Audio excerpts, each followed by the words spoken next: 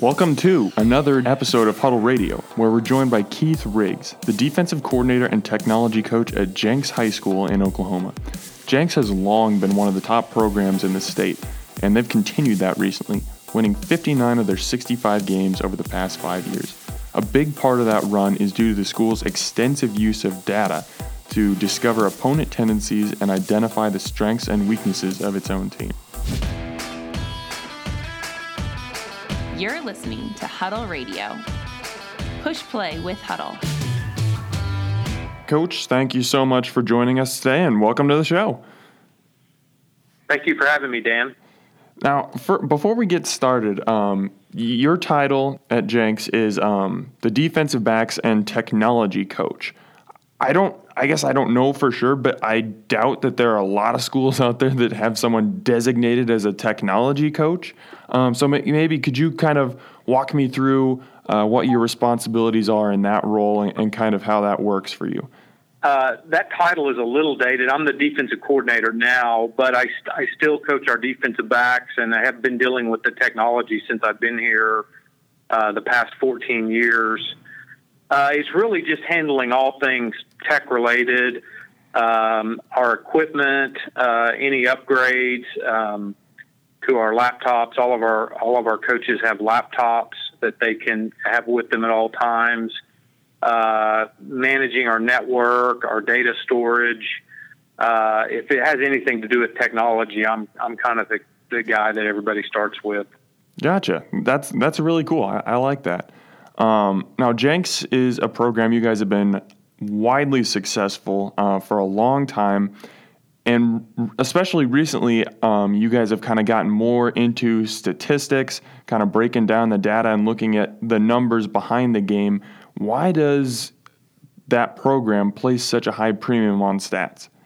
Well, I think as coaches, we want to put our kids in the best situation possible to be successful. Ultimately, they have to execute when they're on the field. But if we can keep them out of bad situations and put them in the best possible situation, that is to our advantage.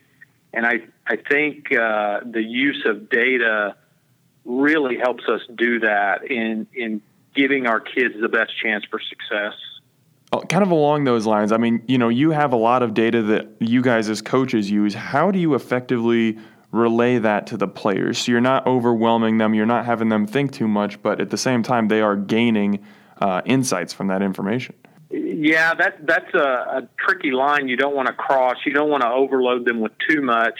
So some of the data, things that we would want them to be able to recognize on the field, down and distance scenarios that we want them to be aware of. We share with them and we build into our practice schedules so they're recognizing those things, during the week. So they've practiced it when they get to Friday. Other things related to the data really are as much for the coaches and anybody. Getting us in the right call in a certain situation isn't necessarily something that the kids would need to know, but as coaches, we would be able to make the correct call given specific tendencies. Okay. I'm kind of a stats nerd myself. I really I could dig into these numbers and just talk about them all day long. I guess when you're breaking down the reports, and maybe for you it's more on the defensive side of the ball, but as a coaching staff, when you're breaking down these reports, what numbers interest you the most? What really kind of gets you going and you find yourself saying, oh man, this is cool? Well, we have a number of standard reports that we run week in and week out related to down and distance, the personnel that's on the field, an opponent's favorite runs and passes, the pass zones they throw into. We kind of always start there, but we dig a little deeper. We do quite a bit of ad hoc reporting. This may be specific to an opponent. And, the favorite part of the weekend when we're preparing for an opponent is when we find that one special kind of nugget, if you will, that maybe tips us off to something they really like to do, whether it's, the stance of a lineman, where they move maybe their best player, if they move him around, and what that means to our defense.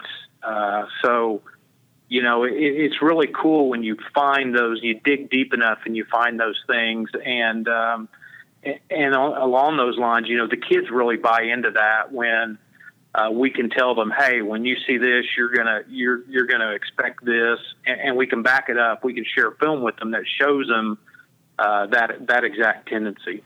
Can you give me an example from this past year, maybe a little nugget that you were able to discover before you played an opponent that ended up really helping you once the game started? I apologize if I'm putting you on the spot. No, that's okay. I just try to think of one in particular. We had a particular opponent. They ran had really athletic receivers, ran a lot of jet motion, which is the speed motion where they can either hand off or fake it to him and run an inside run with their tailback. And with enough digging, we discovered that there were certain situations based on where they ran 20 personnel, so they had two backs in the backfield. Based on where the fullback and the tailback were lined up, dictated whether they would actually hand off or not. And so there were situations that our kids could basically ignore the jet motion by the receiver because they knew they weren't going to hand off to him. And on the flip side, if the tailback and fullback were lined up in a specific location, we knew there was a high probability that they were going to hand off to the receiver that was in motion. And so we shifted our defense to play the jet sweep. Wow. That's really cool. And I think that ties into your last answer about, how the players will get excited about getting certain insights. I mean, that's a huge thing for them. If they know just based off formation, hey, this is what to expect, or if they run this fake, we don't have to worry about defending, a certain player. That's huge for them, right? Absolutely, yes. And again, we rep it all the time in practice, so they've seen it over and over and over the course of the week, and our kids do a great job in preparing and being ready on Friday nights. So what does your workflow look like during the week in reference to stats? I mean, are you getting into the data right away on the weekend, on Saturday and Sunday after the game? Is this something that gets incorporated more maybe at the beginning of the next week or the middle of the next week? What does it look like for you? We really start breaking down an opponent right after lunch. We finish up our previous game with the kids before lunch, and then we start breaking down an opponent on Saturday. We track about 30 data points, give or take 2 or 3, on a given week for an opponent. So we enter a lot of data over the weekend. And then so Saturday is largely built around getting the data in, running some really kind of our beginning basic reports as far as a breakdown goes. Mm-hmm. And then we spend most of our day Sunday analyzing the data, running reports, finding tendencies, and then building a game plan off of that. So most of the work done is over the weekend. We, however, continue to look for little things. Sometimes it's not until maybe even as late as Tuesday we may find some deeply hidden nugget or tendency that'll help us on a Friday night. All right. Now, most of what we've talked about so far has been scouting an opponent and looking at, here's what the opponent likes to do in this situation, finding nuggets like that. How do you use the data to scout yourself and look back at your games? Yeah, that's a great point. We enter data over the weekend on our previous game, the game we just played, and we do a self-scout analysis each week looking at our own tendencies, things that maybe we do specifically on 3rd and long. Maybe we have some specific tendencies, maybe some calls that we really like, but maybe they've not been very productive for us. Maybe we need to change some things. because we're not getting the productivity we want out of specific calls or specific down and distance scenarios. So we want to see what our opponent is looking at in terms of looking at our defense and be prepared for what they may try to do based on our defensive tendencies. When did you guys really start diving into the data and start, getting into this stuff and really incorporating it as a very important part of your game plan? Was that a few years ago? Is it, when did that start? It really started probably in the early 2000s. I think, we had tracked a lot of this on paper. We went to a computerized system in the early 2000s, which really made it so much easier because you could go through, you could sort the data, filter the data, run reports on the data. If there was a specific play you wanted to go back and look at, you could pull it up immediately. And so I would say in the 2003, 2004 range is when that really all started, and it has just slowly evolved over time, and we've used it more and more with each year. I would love to just be able to go back and look at those pieces of paper that you guys had with all the data on that. I think that would be fascinating. I'm sure that you're pretty happy with the computerized system now. Oh yes, much easier. Now you guys have had a little help with Huddle Assist as well, right?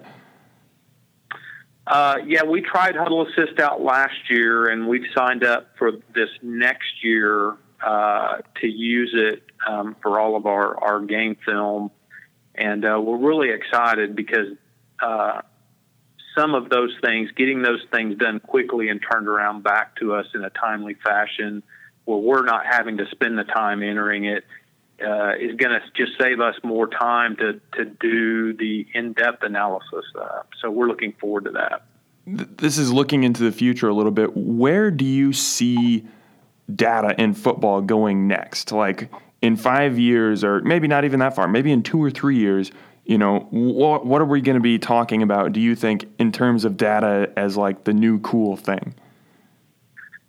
Oh, I'm not very creative, so I'm not sure I'm the right guy to ask that. But, as with probably all parts of the game, the new wave or the new great best thing, it kind of flows down.